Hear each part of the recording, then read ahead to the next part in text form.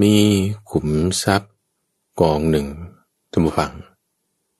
เป็นขุมทรัพย์ที่ต้องกำสาปใครที่มาเอาไปรับไปจะประสบกับหายนะประสบกับความชิบหายหรือถึงกับมีอันเป็นไปเลยทีเดียวแล้วใครจะรับไปล่ะทีนี้ยินดีต้อนรับสู่สถานีวิทยุกระจายเสียงแห่งประเทศไทยด้วยรายการธรรมรับอรุณเป็นรายการแรกของทางสถานี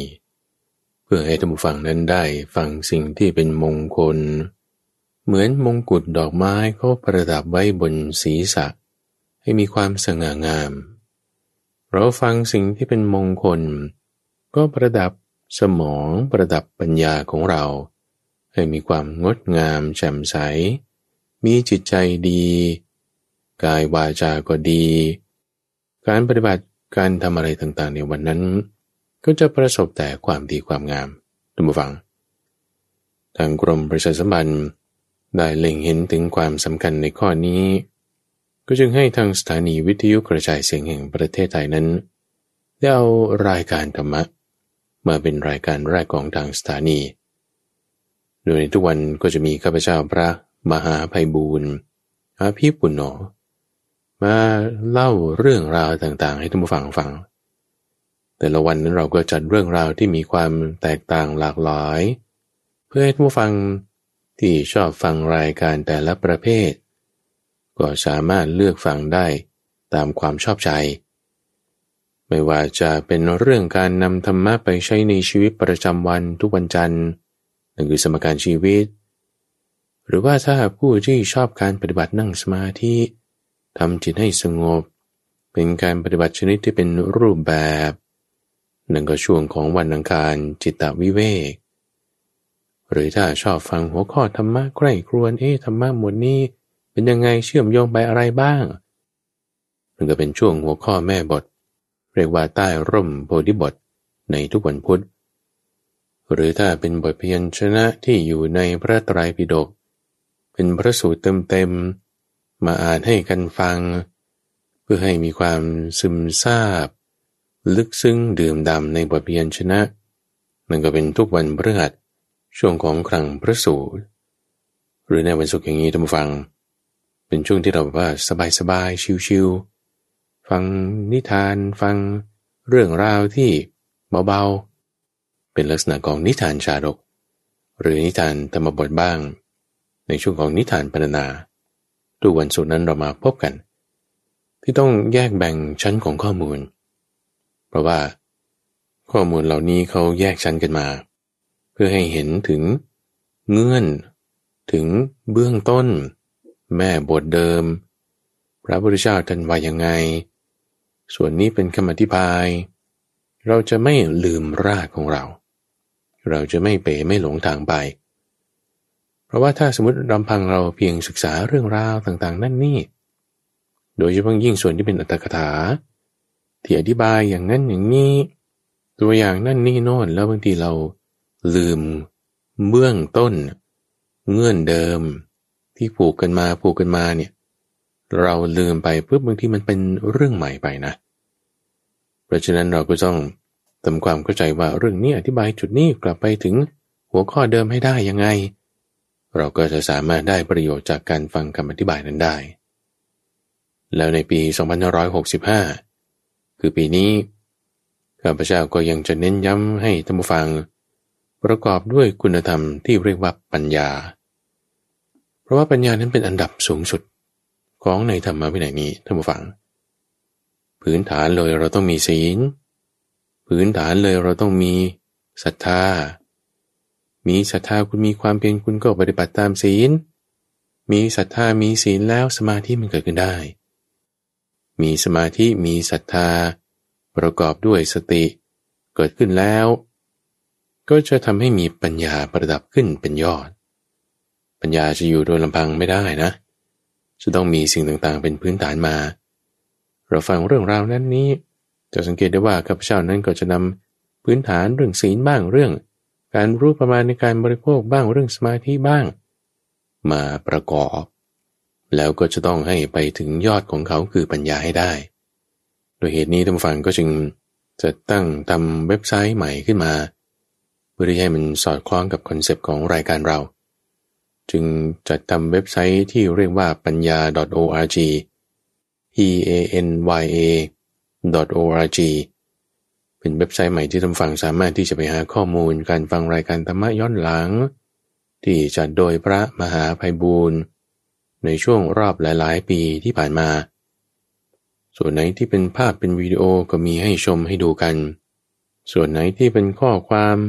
บทย่อประกอบการฟังก็มีข้อความนั้นให้อ่านกันสิ่งที่ฟังก็มีประกอบเข้าไปเราฟังไปอ่านไปดูไปจิตใจเราจะประกอบด้วยปัญญาให้สูงส่งขึ้นมาได้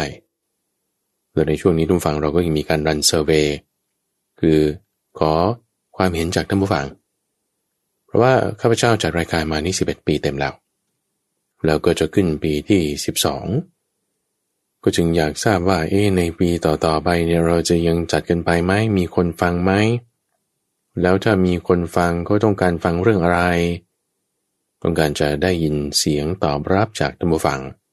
คือทำเซอร์เวย์ท่านผู้ฟังที่แบบอาจจะเป็นฟังอย่างเดียวโดยไม่เคยออกสิทธิ์ใช้เสียงหรือว่าสื่อสารใดๆเลยถึงเวลาแล้วถึงเวลาที่ท่านจะ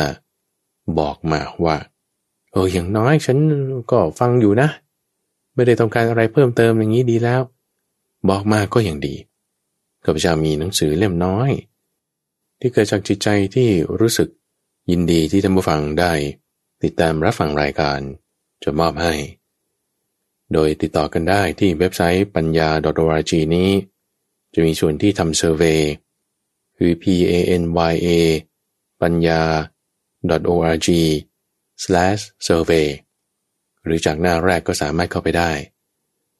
แล้วก็กรอกแบบสอบถามดังนั้นก็จะมีให้กรอกที่อยู่เบอร์โทรศัพท์ที่ข้าพเจ้าสามารถที่จะส่งหนังสือเล่มน้อยเป็นการแสดงความขอบคุณที่ท่านผู้ฟังได้ติดตามรับฟังหรือถ้าท่านที่ไม่สะดวกในการที่จะพิมพ์หรือเข้าเว็บไซต์ฉันฟังแต่วิทยุเราก็เขียนจดหมายติดต่อกันก็ได้โดยส่งมาที่ตู้ปน.เป็นตู้ไปรษณีย์เลขที่285ตู้ปน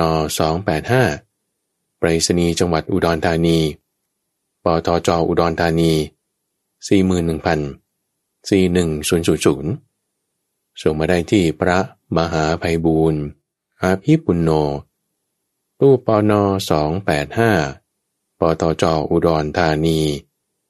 คำว่าปทจ.หมายถึงไปรษณีย์ตัวเลขจังหวัด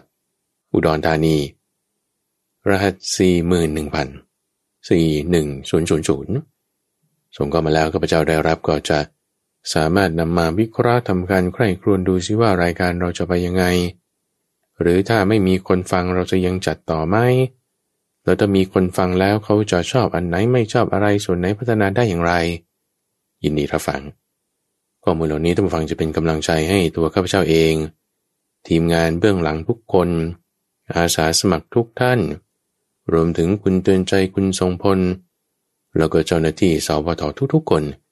ที่มีส่วนเกี่ยวข้องในการจัดรายการธรรมะรับรุ่นนี้ยินดีรับฟังความเห็นของท่านผู้ฟังทุกคนและเราก็จะส่งหนังสือเล่มน้อยให้ด้วยความยินดีนี่คือข่าวอัปเดตนิดหนึ่งท่านผู้ฟังอีกเรื่องหนึ่งก็คือผลของการทำเซอร์เวย์ที่เราได้เซอร์เวย์นี้ก็จะปิดลงในวันที่20 มกราคมจะปิดเซอร์เวย์แล้วก็จะรวบรวมผล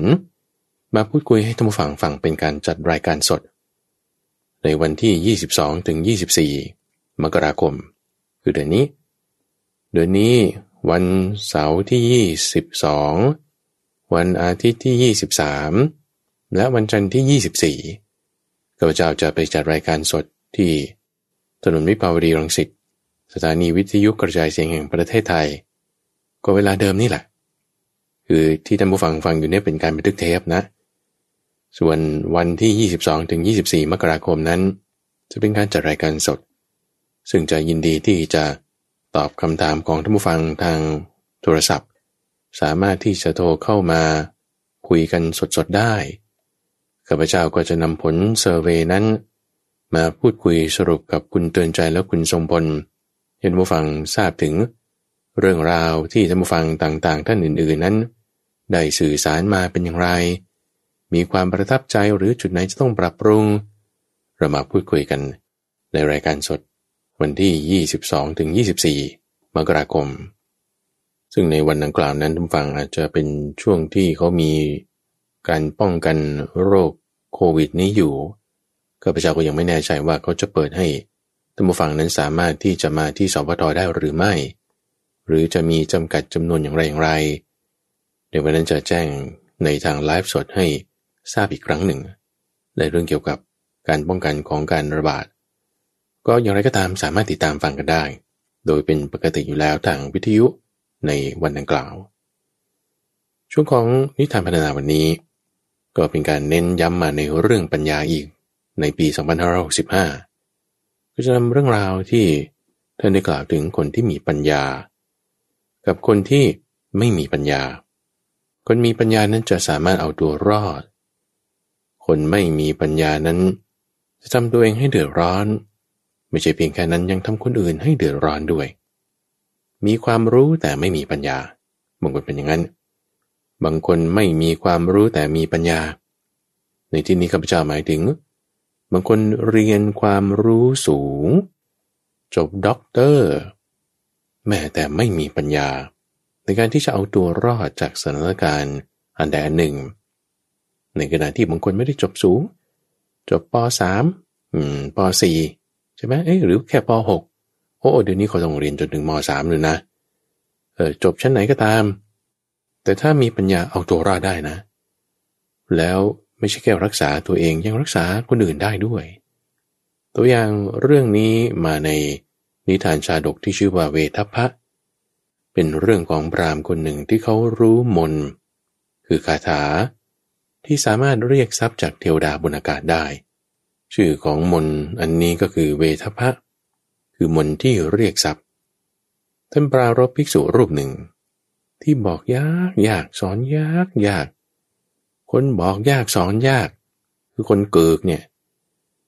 มันก็ปัญญาน้อยคือบางทีอาจจะเรียนสูงอยู่นะแต่ว่าบอกยากสอนยากไม่ฟังใครไม่รู้จักฟังผู้ใหญ่หรือแล้วก็ไม่สนบางทีนี่ตัวเองเดือดร้อนไม่พอยังพาคนอื่นเดือดร้อน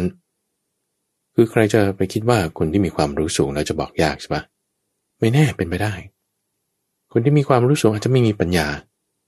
คนบอกง่ายก็ไม่ใช่ว่าจะมีปัญญาละคนบอกง่ายบางทีมันก็โดยความไม่รู้จึงไม่รู้ว่าจะทำหรือไม่ทำก็ทำตามที่บอกก็พอก็ไม่ได้ว่าจะฉลาดแต่คนบอกยากก็ไม่ได้ว่าจะฉลาดเหมือนกันบางทีอาจจะโง่ด้วยซ้ำปรารภภิกษุรูปหนึ่งที่มีลักษณะแบบนี้บอกยากท่านจึงได้เล่าเรื่องนี้ให้ฟังว่ามีพราหมณ์คนหนึ่ง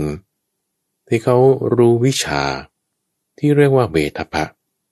วิชานี้เป็นยังไงวิชานี้เป็นวิชาที่เป็นคาถาเป็นมนต์ว่างี้แล้วนะสามารถที่จะให้มีฝนแต่ไม่ได้ตกมาเป็นน้ำเป็นเม็ดแต่เป็นฝนที่ตกลงมาเป็นอัญมณีเป็นทรัพย์สมบัติเป็นทองเป็นสิ่งของที่มีค่าต่างๆแต่ว่ามนต์นี้จะใช้ได้ผลก็เฉพาะเวลาที่มีพระจันทร์พระอาทิตย์แล้วก็ดวงดาวเรียงตามนักขัตฤกษ์ที่เหมาะสมของมนต์ที่เขาจะได้ผลนั้นซึ่งปีหนึ่งมันอาจจะมีแค่ครั้งเดียวหรือ 2-3 ปีมีครั้งหนึ่งซึ่งพราหมณ์พวกนี้เขาก็จะต้องรู้จักวิธีดูดวงดาวคำนวณฤกษ์ยามว่าดวงดาวนี้มันจะมาถึงวันนี้เราต้องเตรียมพิธีนี้ซึ่งบางท่านอาจจะคิดว่ามันจะเป็นไปได้เหรอเรียกเพชรพลอยทองหยองอะไรต่างๆให้ตกลงมาจากอากาศได้ตอนนี้ข้าพเจ้าคิดว่าเป็นเรื่องของการสื่อสารกับเทวดาที่เหมือนกับว่าเป็นฤกษ์ที่เทวดาทางอากาศเขาจะมาประชุมกันแล้วอาศัยจังหวะนี้กล่าวคำนี้ขึ้นเทวดาเขาอาจจะพอใจหรืออาจจะตกใจหรือด้วยกิริยาอย่างใดอย่างหนึ่งจึงปลดปล่อยพวกเพชรทองอัญมณีต่างๆเหล่านี้ลงมาก็จึงหมายว่าเป็นอัญมณีเป็นทรัพย์สมบัติที่หล่นมาจากฟากฟ้าเหมือนเป็นฝน ข้าพเจ้าเข้าใจว่าเป็นอย่างนี้นะเพราะว่าเรื่องราวความพิสดารอะไรหลายๆอย่างก็เป็นอำนาจของเทวดาที่เกิดจากการที่เทวดามาช่วยสิ่งกรณีของท่านพระอนุรุทธะที่ตอนเด็กๆต้องการจะกินขนมแต่ไม่มีเทวดาก็จึงช่วยทำให้มันมีขนมก็เลยเข้าใจว่านั่นคือขนมไม่มีโอ้ทำไมอร่อยปานนี้แต่ว่าเป็นขนมทิพย์ที่เทวดาเขาเอามาให้ทำให้นี่ก็คงจะเป็นลักษณะเดียวกันว่ามีอัญมณีที่เป็นของเทวดานั่นแหละก็จะไม่ร่วงหล่นลงมาตามฤกษ์ยามที่เขาจะมาประชุมรวมตัวกันแล้วก็กล่าวคาถานี้ขึ้นก็จึงให้เกิดมีปาฏิหาริย์แบบนี้ขึ้นมาได้เอาทีนี้แล้วไงอาจารย์พราหมณ์คนนี้ชื่อว่าเวทปะก็แล้วกันนะเขาก็เปิดสำนักสอนความรู้ต่างๆของผู้พราหมณ์และวิชานี้เป็นวิชาเคล็ดลับสุดยอดที่จะสอนเฉพาะแบบลูกศิษย์รักเท่านั้นลูกศิษย์ที่ไม่รักนี่ไม่สอนให้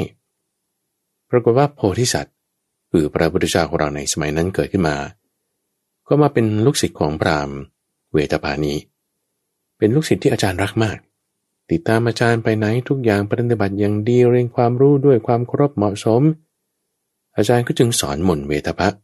ให้โพธิสัตว์นี้ด้วยเหมือนกันเรื่องราวนี้เกิดขึ้นที่เมืองพาราณสีในสมัยก่อนนู่นทีนี้มีวาระหนึ่งที่ทั้งสองนี่จะต้องเดินทางไปที่เจติยรัฐซึ่งอยู่ไกลมากต้องเดินผ่านดงผ่านป่าต้องถืออาหารหิ้วห่อไปกินในระหว่างทางด้วยการเดินทางนั้นก็มีความไกลพอสมควรทีนี้พอมาถึงทางแยกจุดที่ว่าจะเดินทางอ้อมแต่ว่าเป็นทางโล่งทางโปร่งหรือว่าจะเดินทางลัดแต่ต้องเข้าดงเข้าป่าโพธิสัตว์ก็ปรึกษากับอาจารย์ครับผมว่าไปทางอ้อมดีกว่านะมันปลอดภัยกว่านะแล้วก็โล่งโปร่งเดินสบายใช้เวลามากนิดหน่อยไม่เป็นไรหรอกอาจารย์บอกว่าเฮ้ยฉันเป็นพราหมณ์มีชื่อเสียงใครจะกล้ามาทำอะไรเราไปทางลัดนี่แหละมันจะได้ถึงเร็วๆพวกขโจรอะไรไม่ต้องกลัวหรอกมากับอาจารย์ไปลูกศิษย์นี่ก็ขัดอาจารย์ไม่ได้นะเอาไปก็ไปครับอาจารย์ไปกันก็ไปป่าผ่านไปสักครึ่งวันท่านผู้ฟังในป่าเนี่ยมีโจรอยู่กลุ่มหนึ่งคือมีหลายกลุ่มแหละในป่านะเพราะว่าโจรนี่เขาก็จะมาหลบซ่อนตัวสะสม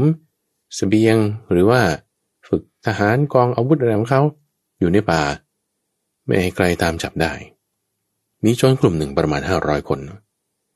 ได้สังเกตเห็น2 คนนี้มากันโจรกลุ่มนี้เป็นโจรที่จับเรียกค่าไถ่คือลักษณะ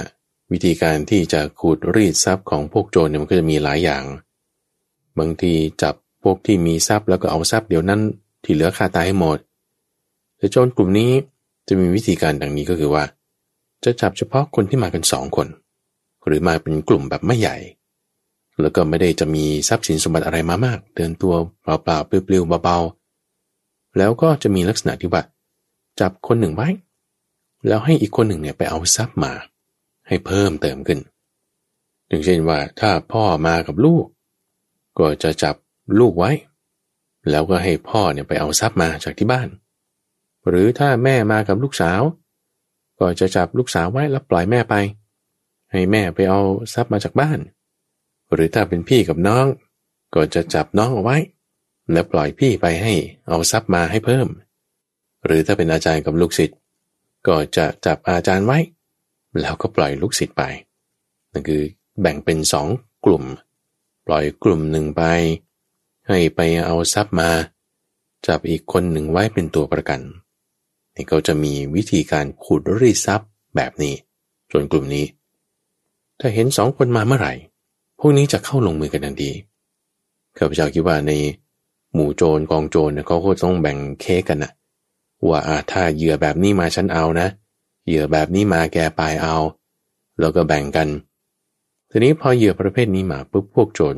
กลุ่มนี้ก็เข้าจัดการจับ2 คนเลยแล้วก็พอรู้ว่าเป็นศิษย์กับอาจารย์แล้ว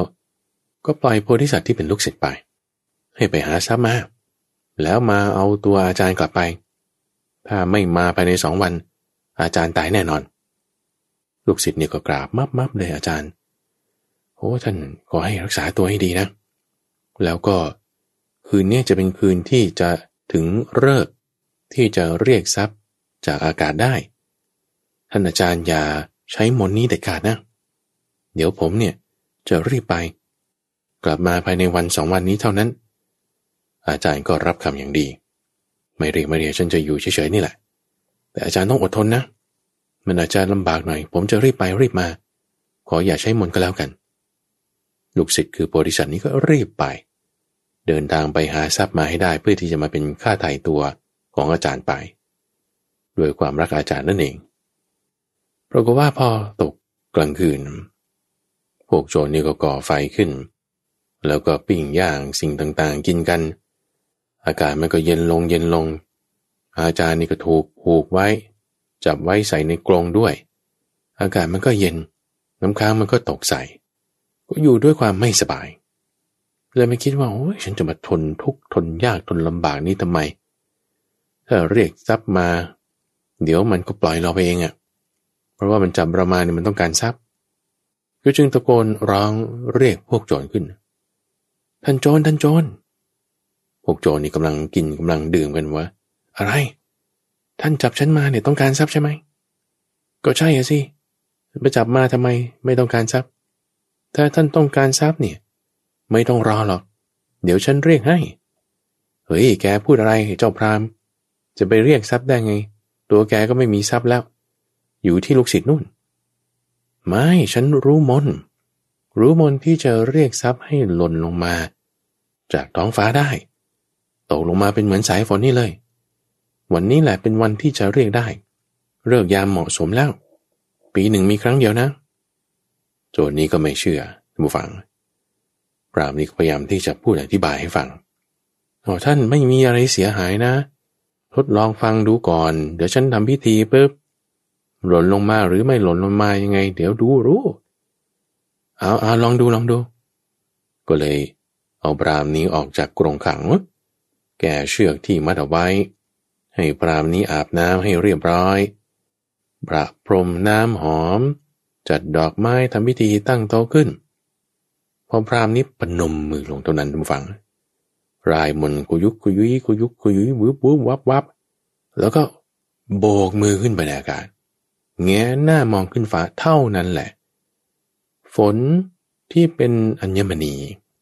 เพชรนินจินดาทองหยองสร้อยอะไรต่างๆหล่นมานี่ตูบตับเลย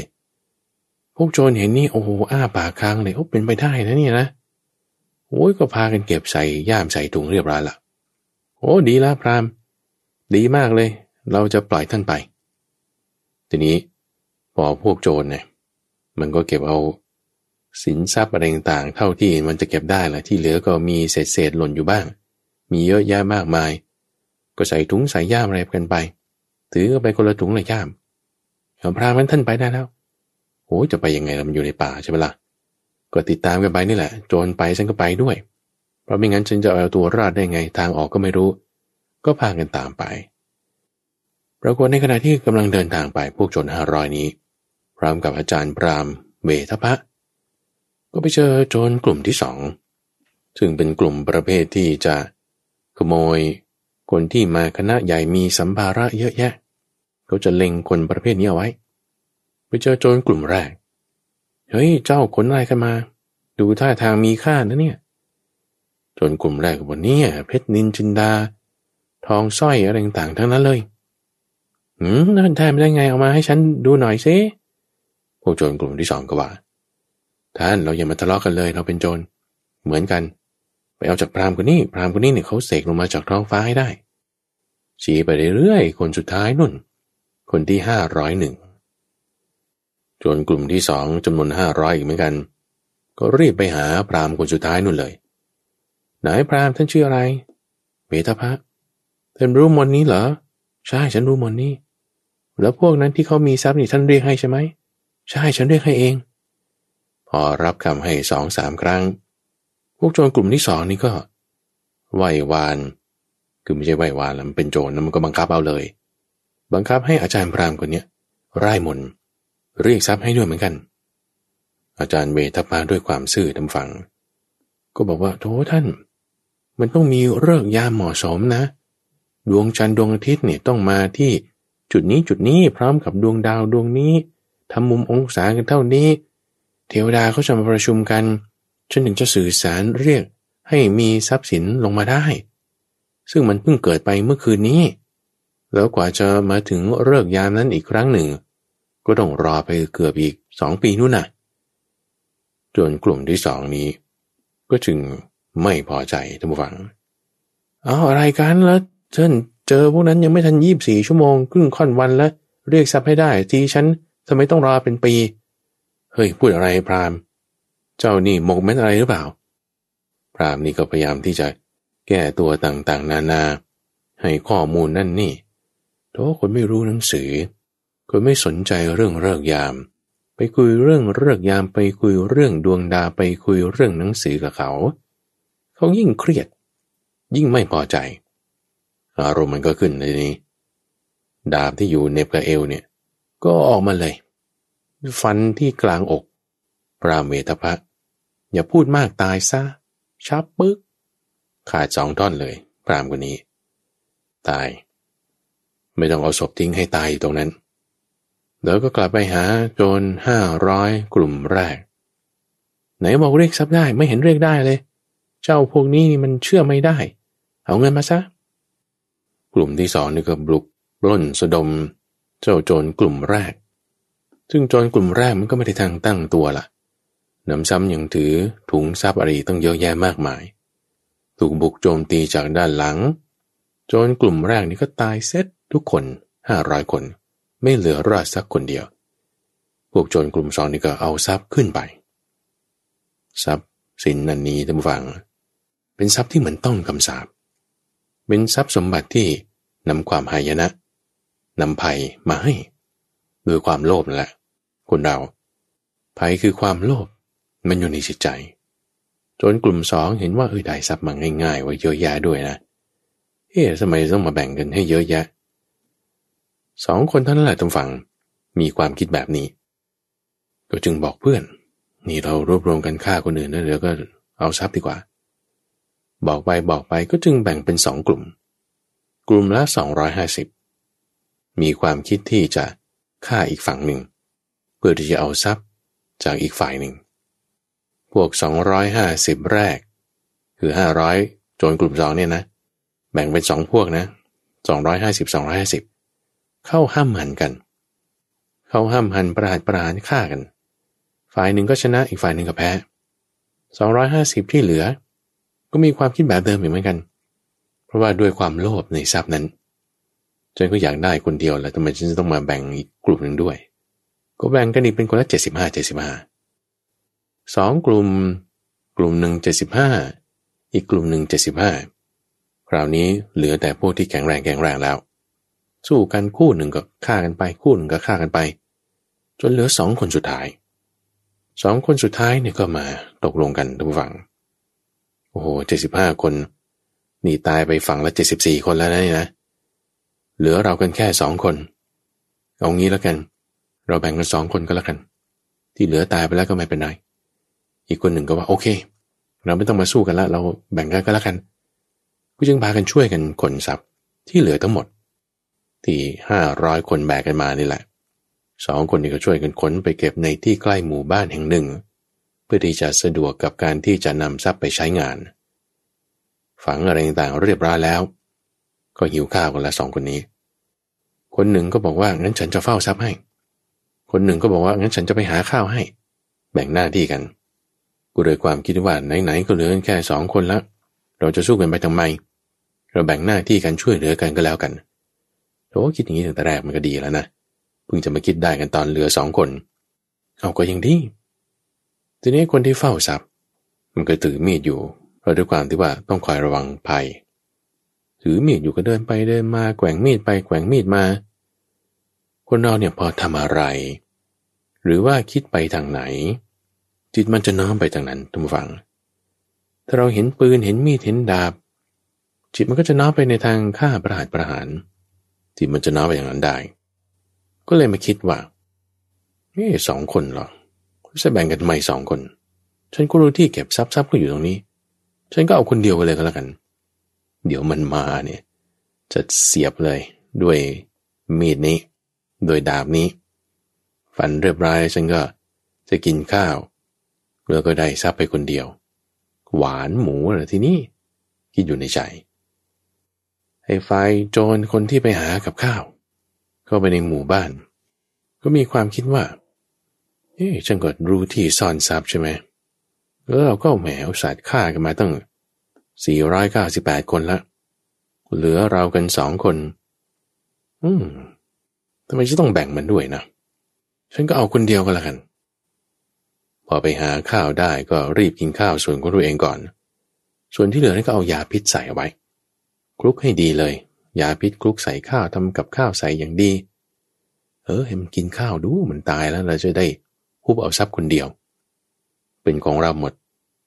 นี่ด้วยความโลภของทั้ง2 คนท่านผู้ฟังพอได้อาหาร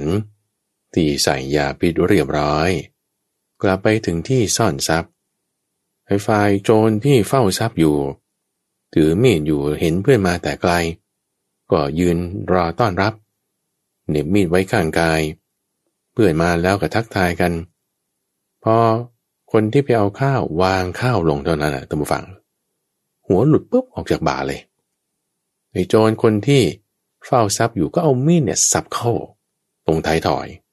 หัวกระเด็นหลุดออกป๊อกจากบ่าตายเสร็จเลือดก็กองอยู่ตรงนั้น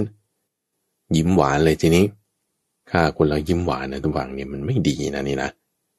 แต่เรามีความสุขจากการฆ่าไม่ดีนะคือโจรนั่นแหละเป็นอย่างนี้พอยิ้มหวานเสร็จแล้วทำยังไงท้องมันหิวก็เอาข้าวที่เขาเตรียมไว้ให้นั่นแหละเอามากินมีความดีใจว่าฉันจะได้ทรัพย์คนเดียวอิ่มท้องด้วยกินเข้าไปพอคำที่4ยังไม่ทันจะกลืนหมดน้ำลายตรงฝังมันฟูมปากขึ้นมาเลยขึ้นอาหารนี่มียาพิษหงายตึงเลยตัวนี่กลายเป็นสีเขียวแข็งทื่อขึ้นน้ำลายฟูมปากตาเหลือกท้องบวมขึ้นมือเท้าบวมขึ้นตายนะที่นั่นเองคือทุกคนตายหมดเหลือแต่กองทรัพย์เอาไว้ซ่อนไว้ในที่นั้นผ่านไปวัน2 วันโพธิสัตว์ของเราทุกฝั่งก็รวบรวมทรัพย์หาทรัพย์มาได้รีบกลับมาที่จะไถ่ตัวอาจารย์โดยทรัพย์นี้มาทางนี้นะไปไหนกันหมดคือโพธิสัตว์เนี่ยเข้าใจอัตยาศัยของคนนะคือคนที่มีความโลภจนกระทั่งถึงว่ามันออกมาทางกายทางวาจาฆ่าคนได้ลักทรัพย์ได้เนี่ยพอเห็นสิ่งที่เราไม่เกิดความโลภมันยิ่งจะเพิ่มขึ้นเพราะว่าเราเห็นเราได้ยินเราเสพสิ่งใดจิตเรามันจะน้อมไปทางนั้นจิตเราน้อมไปทางไหนสิ่งนั้นมันจะมีพลังพวกโจรเนี่ยมันฝึกมาในการที่จะมีความโลภความโกรธอยู่แล้วเห็นสิ่งยิ่งถ้าจะให้โลภยิ่งถ้าจะให้โกรธความโกรธความโลภยิ่งเพิ่มขึ้นเราใช้มันเห็นทรัพย์มากๆไม่ได้เหมือนอย่างคนที่เขาแบบว่าใส่เครื่องประดับทองหยองเยอะแยะแล้วไปเดินในที่เปลี่ยวเนี่ยแหมมันน่าที่จะถูกขโมยไงเพราะว่าโจรมันเห็นแล้วมันแบบมันอดไม่ได้นะโดยความเข้าใจอัธยาศัยในข้อนี้ก็จึงกล่าวเตือนอาจารย์เอาไว้แต่ไม่มีเวลาอธิบายมากเพราะว่าพวกโจรก็กดดันก็ต้องรีบไปอุตส่าห์เตือนเวลาแท้ๆท่านอาจารย์นี่เป็นยังไงเนาะรายมนไปแล้วหรือเนี่ยก็เดินตามรอยเท้าไปเดินตามรอยเท้าไปปุ๊บเห็นร่างของอาจารย์ท่านผู้ฟังแต่ว่าไม่ได้เป็นชิ้นเดียวไงถูกฟันซับขาดออกเป็น2 ส่วนแล้วเนี่ยโธ่เสียใจมากว่าอาจารย์ของเราท่านโธ่ทำไมมาเป็นแบบนี้ก็จึงหาเอาไม้ฟืนแถวนั้นตัดทำเป็นเชิงตะกอนแล้วก็ทำสรีรกิจคือเผาศพอาจารย์ให้เรียบร้อยเพราะด้วยความกตัญญูกตเวทีที่ท่านได้สอนความรู้อะไรต่างๆให้ก็จึงจัดทำอย่างนั้นแล้วทรัพย์ทั้งหมดนี้ไปไหนกันนะเห็นรอยเท้าเดินไปอีกทางหนึ่งก็เดินตามรอยเท้านั้นไปหลังจากที่ทำงานศพของอาจารย์เรียบร้อยเห็นซากศพของคนที่มีอาวุธอะไรเกลื่อนตายเลยพวกโจรพวกนี้ทำไมถูกฆ่าตายแบบนี้นี่เป็นโจรกลุ่มที่จับเรามานี่นะทำไมมาถึงตายแบบนี้ได้สงสัยอยู่เหมือนกัน แต่ก็ไม่เห็นทรัพย์สินอะไรต่างๆเห็นแต่รอยเท้าคนเดินไปอีกทางหนึ่งก็ตามรอยเท้าเหล่านั้นไป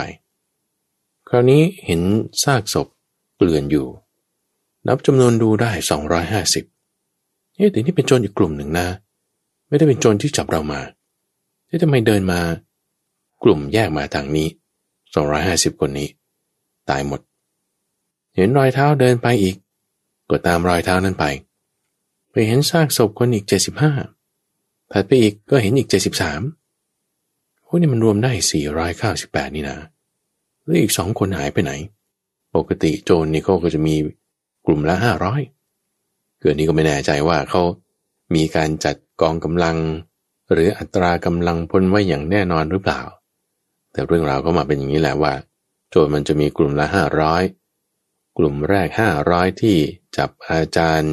และโพธิสัตว์มาตายเกลี้ยงกลุ่มที่2นี่หน้าใหม่ตาย250ตายอีก248หายไปในอีก2คนทรัพย์สินสมบัตินี่ก็หาไม่เห็นก็จึงตามรอยเท้าไปอีก2คนคราวนี้เห็นคนเดียวคนนี้ทำไมนอนน้ำลายฟูมปากอยู่โอ้อาหารนี่เป็นอาหารพิษนี่ก็โจรเหมือนกันเครื่องแบบพวกโจรนี้แล้วอีกคนนึงหายไปไหนหาดูแถวๆนั้นก็พบว่าถูกฟันคอขาดซ่อนไว้อยู่ในดงหาดูแถวๆนั้นก็เจอทรัพย์สินสมบัติเป็นทรัพย์สินที่อาจารย์เสกลงมาจากฟ้านี่แหละตัวเราดูเรียบร้อยก็รู้ถึงสถานการณ์เลยคุณฟังว่าพวกโจรนี่กลุ่มแรกถูกโจรกลุ่มที่2ฆ่าตายชิงเอาทรัพย์ฆ่าอาจารย์ของเราด้วยกลุ่ม2ด้วยความโลภแย่งทรัพย์กันแบ่งเป็น2ส่วนฟาดฟันปราดประหารจนกระทั่งถึง2คนสุดท้ายวางยาพิษอีกฝ่ายหนึ่งก็ฆ่าเขาเสียทรัพย์สินสมบัตินี้มันเป็นภัยเนาะมันต้องคำสาปเนาะคิดอย่างนี้โพธิสัตว์ของเราพอรู้ซึ้งถึงสถานการณ์ก็จึงกล่าวคำนี้ทุกฝั่งบอกว่าอาจารย์ของเรานี่ทำสิ่งที่ไม่ใช่ประโยชน์เนาะตัวเองเดือดร้อนคนเดียวยังไม่พอยังพาโจรอีก500กลุ่มแรกอีก500กลุ่มที่2รวมตัวเองด้วยเป็น 1,001 คือ 1,001 คนตายเสร็จในวันเดียวคนที่ไม่มีปัญญาประพฤติสิ่งที่ไม่ถูกต้องไม่ใช่อุบายนอกจากทำตัวเองให้เดือดร้อนแล้วก็อื่นยังถึงความย่อยยับชิบหายเกิดความหายนะถึงความมันเป็นไปด้วยนะเนี่ยนะคือโพธิสัตว์เนี่ยนอกจากรู้อัธยาศัยคนแล้วก็พยายามที่จะแสวงหาความรู้มีปัญญาเจอสิ่งใดมีภาษาแบบไหนเขาสามารถที่จะเรียนรู้จากสถานการณ์ได้ทุกสิ่งทุกอย่างพอรู้ข้อนี้แล้วทรัพย์ที่อาจารย์เรียกนี้จะทำยังไงกันดีล่ะเราก็เอาไปก็แล้วกันเอาไปแล้วเราก็ทำบุญให้กับบุคคลเหล่านี้ให้ไปสู่สุคติที่ชอบก็แล้วกันก็จึงนำทรัพย์เหล่านั้นที่พวกโจรเขาเก็บเอาไว้ค่อยนำกลับไปแล้วก็ทำบุญอุทิศส่วนกุศลให้กับบุคคลเหล่านี้ตัวเองก็ให้ทานด้วยแบ่งสมบัตินั้นใช้งานด้วยรู้จักรักษาจิตไม่ให้ความโลภเกิดขึ้นครอบงำแบ่งคนอื่นเก็บไว้ใช้งานสงเคราะห์คนนั้นคนนี้ทำบุญให้ทาน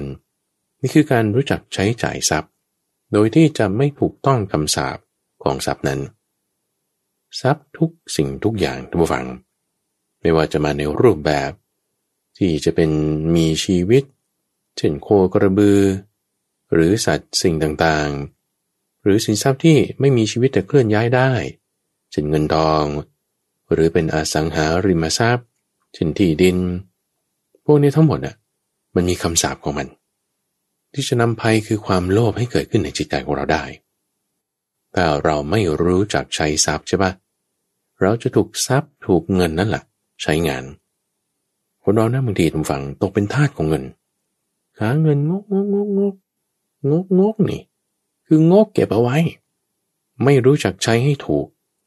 พอไม่รู้จักใช้ให้ถูกตกเป็นทาสของเงินหาเงินมาเพื่ออะไรเนี่ยจ่ายหมอรักษาตอนแก่ไม่ฉลาดแต่คนที่ฉลาดมีปัญญา จะรู้จักใช้จ่ายทรัพย์ให้มีความเหมาะสมให้มีความเหมาะสมในลักษณะที่เลี้ยงตัวเองรู้จักเก็บลงทุนหรือว่าสงเคราะห์คนข้างเคียงคนรอบข้างคนอื่นๆแล้วก็ทำบุญให้ทานทรัพย์อันใดหมดไปในสี่หน้าที่นี้ท่านผู้ฟัง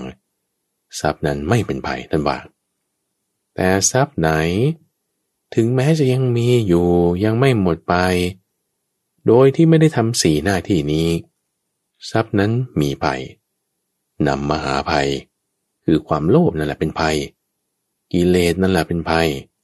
เป็นไฟที่มันจะเผารนจิตใจของผู้ที่ครอบครองทรัพย์นั้นอยู่ถึงแม้จะไม่ได้ครอบครองด้วยนะถ้ามีความอยากในทรัพย์ที่ตัวเองไม่มีก็ได้รับภัยจากทรัพย์ที่ตัวเองก็ไม่มีนั่นน่ะด้วยเหมือนกันความโลภมันมีอำนาจมากถึงขนาดนี้ในข้อนี้สิ่งที่เราเรียนรู้ก็คือความที่ว่าถ้าเราทำสิ่งที่ไม่ใช่อุบายไม่ถูกต้องเราก็จะนำภัยมาให้นอกจากตัวเองแล้วอย่างคนอื่นด้วยอย่างที่สองคือเราต้องรู้จักอัธยาศัยของคนอย่านำสิ่งที่จะกระตุ้นความอยากไปให้คนที่เขามีความอยากอยู่แล้วอย่านำสิ่งที่จะกระตุ้นความโกรธไปให้คนที่เขามีความโกรธอยู่แล้วเราต้องรู้จักที่จะควบคุมรักษาไอ้เจ้ากิเลสที่อยู่ในจิตใจของตัวเราเองคนอื่นด้วยถึงจะได้รับความปลอดภัยความเกษมเราทรัพย์สินสมบัติอันใดท่านฟังที่ถึงแม้เราจะหามาได้ด้วยหยาดเหงื่อแรงกายของเราเองระวังภัยให้ดีมันจะเป็นภัยได้จะให้ไม่เป็นภัยจะต้องรู้จักใช้จ่ายให้มีความเหมาะสมเราจะใช้จ่ายทรัพย์นั้นไม่ได้ใช้ให้ทรัพย์นั้นเป็นนายมาใช้จ่ายเราแต่ถ้าเราทำได้อย่างถูกต้องเราจะเป็นเจ้าของทรัพย์แล้วก็มีความปลอดภัยได้ปัญญาทำฟัง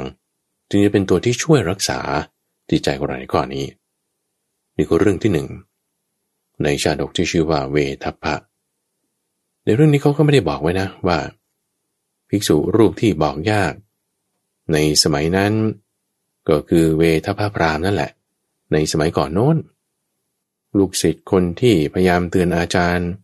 ว่าอย่าเดินไปทางตรงแต่ให้ไปทางอ้อมดีกว่าว่าอย่าร่ายมนต์ให้พวกโจรมันรู้มันเห็นคนนั้นก็คือโพธิสัตว์คือพระพุทธเจ้าของเราคนในที่นี้เขาไม่ได้บอกว่า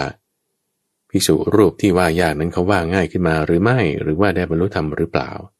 อันนี้ก็ยกไว้ทีนี้ปัญญาดำฝังนอกจากว่าถ้าไม่มีนะทำให้คนอื่นเดือดร้อนใช่ปะแต่ถ้ามีนะช่วยคนอื่นให้พ้นภัยได้นี่มีก็เรื่องหนึ่งประกอบกันในนิทานชาดกที่ชื่อว่าตินทุกกะชาดกเป็นเรื่องราวของลิงฝูงหนึ่งลิงฝูงนี้พระพุทธเจ้าปรารภพวกภิกษุที่เข้ามาคุยถึงปัญญาของพระพุทธเจ้าที่มีวาระหนึ่งในเรื่องของมโหสถชาดกคือเรื่องปัญญาพระพุทธเจ้าเนี่ยพวกภิกษุนี่เขาคุยกันแบบไม่มีวันหยุดเลยล่ะวันนั้นก็คุยวันนี้ก็คุยวันนี้ก็พูดพอพูดคุยเรื่องนี้กันเสร็จปุ๊บคือพูดคุยเนี่ยหลังจากที่ไปหลีกเล่นกันมาเรียบร้อยตอนเย็นมาประชุมกันกินน้ำปานะกวาดลานวัดมีโอกาสก็พูดคุยเรื่องนี้บ้างวาระหนึ่งพระพุทธเจ้าก็เล่าเรื่องมโหสถให้ฟังวาระนี้ท่านก็เล่าเรื่องลิงฝูงหนึ่งที่มีลูกลิงที่ชื่อว่าตินทุกขะเรื่องนี้เกิดในสมัยที่พระพุทธเจ้าเป็นโพธิสัตว์เกิดเป็นลิงอยู่ในฝูงหนึ่งที่มีจำนวนประมาณ 84,000 อยู่ที่เชิงเขาหิมพานต์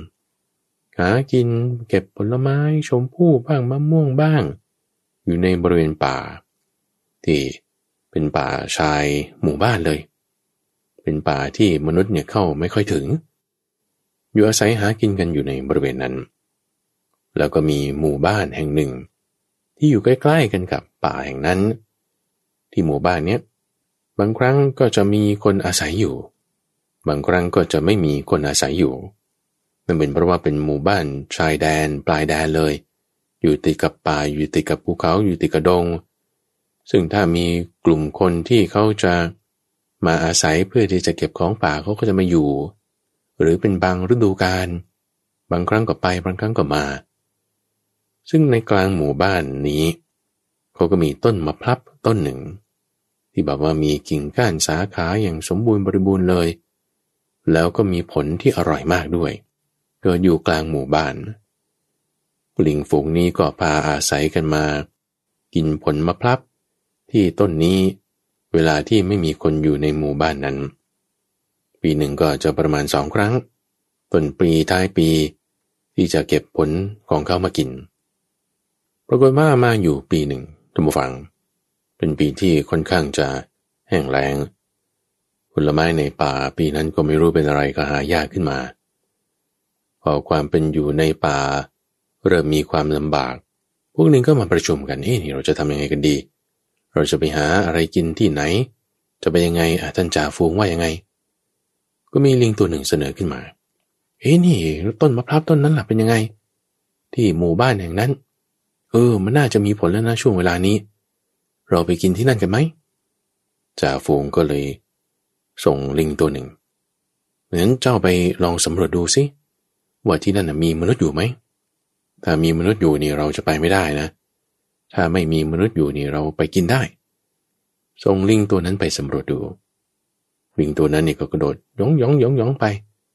ใช้วิธีการโหนแบบที่ลิงก็จะไปกันจับกิ่งหนึ่งโหนตัวไปก็อีกกิ่งหนึ่งปล่อยกิ่งเดิมโน้มตัวไปเรื่อยๆซึ่งกิริยานี้พระพุทธเจ้าท่านเปรียบไว้เหมือนกับจิตของเราที่เดี๋ยวมันก็ไปก้าวลงในความคิดนี้เราก็ความคิดต่อไปทำอารมณ์อื่นมาต่อไปก็ไปอีก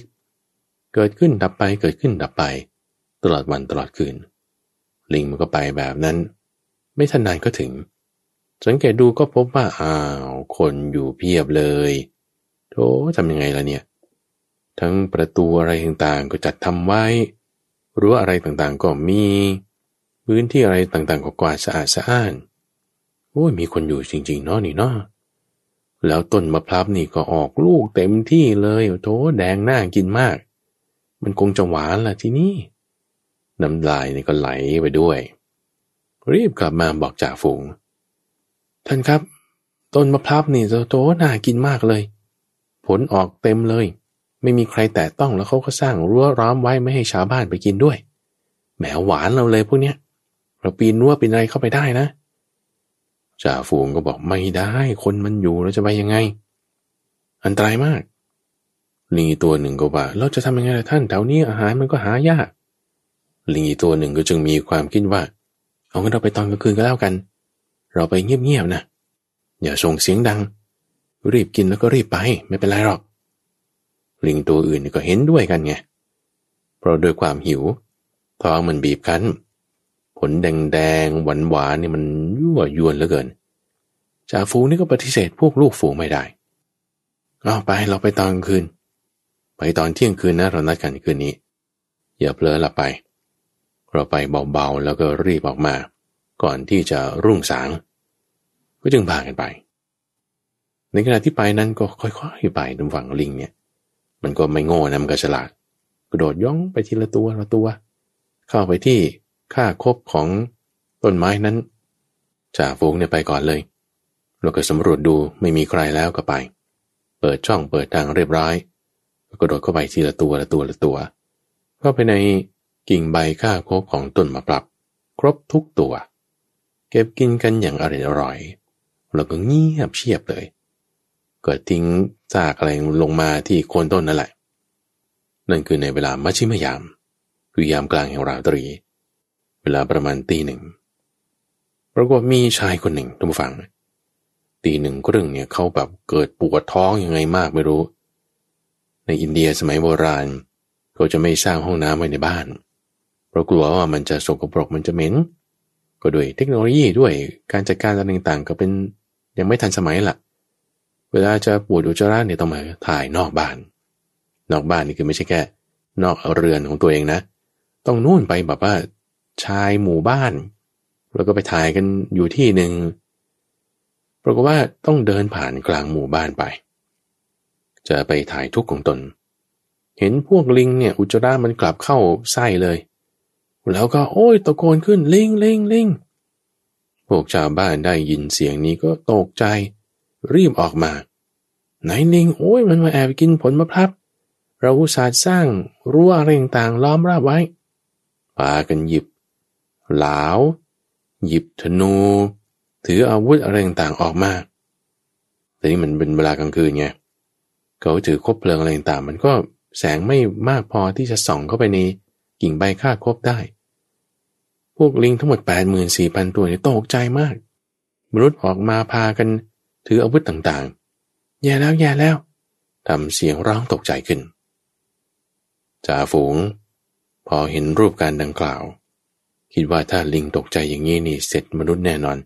เราต้องรีบปลอบลิงให้สงบซะก่อนจึงคำรามขึ้นพอพวกลิงได้ยินเสียงของหัวหน้าเป็นพญาวานอนของตนแล้วก็ฟังว่าท่านจะว่ายังไงเราจะมีอุบายอะไรเราจะมีอุบายอย่างหนึ่งพวกท่านอยู่นิ่งๆก่อนตอนนี้เรายังมีเวลามันยังไม่สว่างพวกมนุษย์เนี่ยไม่เห็นเราชัดหรอกทำอะไรยังไม่ได้เราเก็บกินให้เพียงพอต่อความต้องการของเราวันนี้อย่าออกไปนอกกิ่งใบฆ่าคบของต้นมะพร้าวพวกมนุษย์เนี่ยก็ขึ้นมาไม่ได้แน่ถ้าขึ้นมานี่ก็จะถูกเราทำร้ายได้เขาก็กลัวเราเหมือนกันเขาล้อมเราอยู่ข้างนอกรอพระอาทิตย์ขึ้นถึงจะทำได้ต่างหากตอนนี้เรามีเวลาให้สบายใจแต่นี้เป็นเพียงการปลอบกันเฉยๆเพราะว่าถ้ารุ่งสางเมื่อไหร่นะเสร็จแน่นอนเหมือนกันพวกลิงพวกนี้พอพูดถึงว่าให้กินผลมะพร้าวต่อไปทุกคนจึงยังมีเวลาจนถึงรุ่งสางให้สบายใจพวกลิงก็เบาใจกันได้หน่อยแล้วก็จึงสั่งให้นับจำนวนพลดูว่าในช่วงที่ตกใจนั้นมีใครหายไปไหมปรากฏว่าหายไปตัวหนึ่งท่านฟังนับดูเนี่ยมันไม่ครบตัวที่หายไปเนี่ยเป็นใครเป็นลิงน้อยที่ชื่อว่าตินทุกขะลิงน้อยตัวนี้ตื่นสายตื่นไม่ทันเพื่อนเขานัดกันตอนเที่ยงคืนตัวเองตื่นมาเนี่ยเขาไปกันหมดแล้วตอนนั้นเป็นเวลาประมาณ 1:00 รู้สึกตัวขึ้นมาฝูงไปไหนหมดแล้วเนี่ยลิงตินทุกขะนี้ตัดภาพกลับมาที่ต้นมะพร้าวพอจ่าฝูงพญาวานอนรู้ว่าตินทุกขะไม่ได้มาด้วยก็เบาใจนิดหนึ่งเพราะรู้ว่าตินทุกขะนี่เป็นลิงที่ฉลาดสามารถที่จะช่วยให้เราพ้นจากภัยนี้ได้แน่มีความเบาใจลงไปหน่อยหนึ่งแต่ก็ยังไม่ไว้ใจ100%แต่พยายามให้ลิงทั้งหลายอยู่ในความสงบซะก่อนตัดกลับมาในป่าฝ่ายลิงตินทุกขะพอตื่นขึ้นไม่เห็นพี่น้องก็เลยรีบตามไปนึกได้ว่าต้องไปที่ต้นมะพร้าวกันแน่พอตามไปถึงปุ๊บจ้าเอเลยโอ้โหคบเพลิงอะไรต่างๆเต็มเพียบเลยคนต่างๆมายืนล้อมต้นมะพร้าวภายในนั้นก็มีพวกพี่น้องของเราอยู่เราจะช่วยยังไงแก้ไขยังไงตินทุกขะนี่ก็จึงคิดแผนได้เราต้องล่อพวกมนุษย์ไปทางอื่นแล้วเปิดโอกาสให้พวกพี่น้องของเราได้หนีออกจากต้นมะพร้าวนี้ก็รีบไปท้ายหมู่บ้านเห็นคุณยายคนหนึ่งกำลังใต้ไฟแล้วก็กรอได้อยู่ก็จึงทำทีเป็นเด็กน้อยเดินเข้าไปใกล้คุณยายคนนี้แล้วก็คว้าเอาคบเพลิงนั้นไปยังเรือนหลังหนึ่งที่อยู่ทางต้นลมแล้วก็จุดไฟขึ้นที่หลังคาเขาก็เป็นหลังคาหญ้าคาอย่างนี้แหละท่านผู้ฟังจุดไฟขึ้นที่บ้านต้นเหนือลมไฟเนี่ยก็ลุกขึ้นอย่างรวดเร็วสะเก็ดไฟนี่ก็กระเด็นไปบ้านหลังอื่นอีกชาวบ้านพอได้ยินเสียงว่าไฟไหม้ที่บ้านต้นเหนือลมด้วยโธ่รีบกรูกันเข้าไปพยายามที่จะดับไฟเลยทิ้งพวกลิงที่อยู่ที่ต้นมะพร้าวที่ตนตั้งใจว่าล้อมไว้ไม่ให้มันหนีแล้วก็จะไล่จับในเวลารุ่งสางแต่พอเกิดเหตุการณ์ไฟไหม้นี้พากันทิ้งต้นมะพร้าวนั้นแล้วรีบไปดับไฟกันทันทีฝ่ายลิงตินทุกขะผู้ฉลาดเนี่ยเขาก็บางทีเรียกว่าเสนกะเหมือนกันเสนกะเนี่ยจะใช้เป็นศัพท์ที่เรียกคนที่เป็นบัณฑิตมีความฉลาดจึงใช้เรียกชื่อว่าเสนกะในบางครั้งบางคราวลิงตินทุกขะนี่พอจุดไฟเรียบร้อยก็รีบวิ่งอ้อมไปอีกทางหนึ่งทิ้งคบไฟดุ่นนั้นแล้วรีบวิ่งหนีเข้าป่ากลับไปที่รังส่วนลิงทั้งฝูงพอเห็นพวกมนุษย์กรูกันไปดับไฟแล้วเปิดช่องให้ก็ตามจ่าฝูงออกจากกิ่งใบฆ่าคบของต้นมะพร้าวรีบกลับเข้าป่าเหมือนกันโดยไม่ลืมสั่งให้ลิงตัวหนึ่งนำผลมะพร้าวไปฝากตินทุกขะเสนกะนี้ด้วยนี่แหละท่านฟังความฉลาด ของคนคนเดียวในที่นี้หมายถึงลิงก็ช่วยให้ทุกๆคนคือลิงทั้งฝูงรอดพ้นภัยได้นี่คือในเรื่องของตินทุกขชาดกโดยท่านสรุปไว้อย่างนี้ว่าลิงตินทุกขะที่เป็นลิงผู้ฉลาดนั้นก็คือมาเป็นมหานามาสากยะเป็นเจ้าที่เป็นพี่น้องของพระพุทธเจ้าในชาติสุดท้ายนั้นส่วนพยาวานอนจ่าฝูงก็คือมาเป็นพระพุทธเจ้านั่นเองในชาติสุดท้ายนั้น